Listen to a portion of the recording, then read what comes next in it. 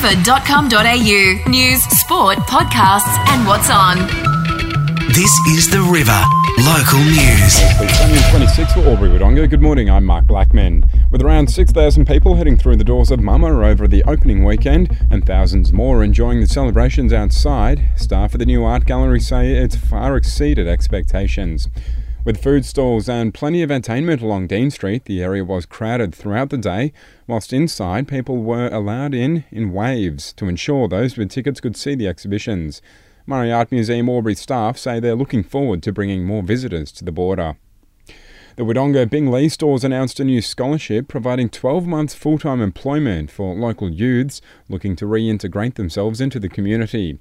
It's part of an initiative by the local store and Wodonga welfare organisation Junction Support Services, looking to tackle the region's youth unemployment crisis.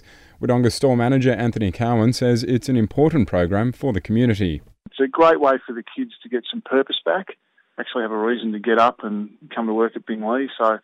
And they're really, really enjoying it and it's engaging in them. And the participation rate from the kids to attend this program is 100%.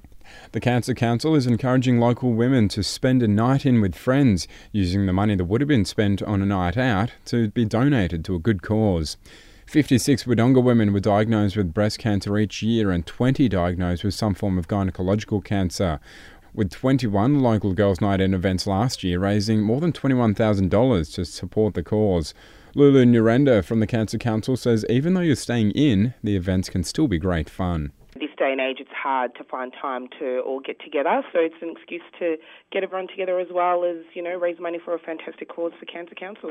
And a speed rise on Union Road in Albury. The 50km/h stretch between the Five Ways and the Hume Highway, now a 60km road from today.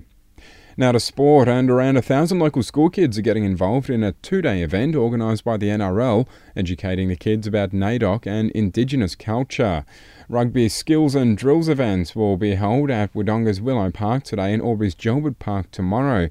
The kids having fun, with the NRL's Dean Wymark saying it's also an important educational initiative for the school children.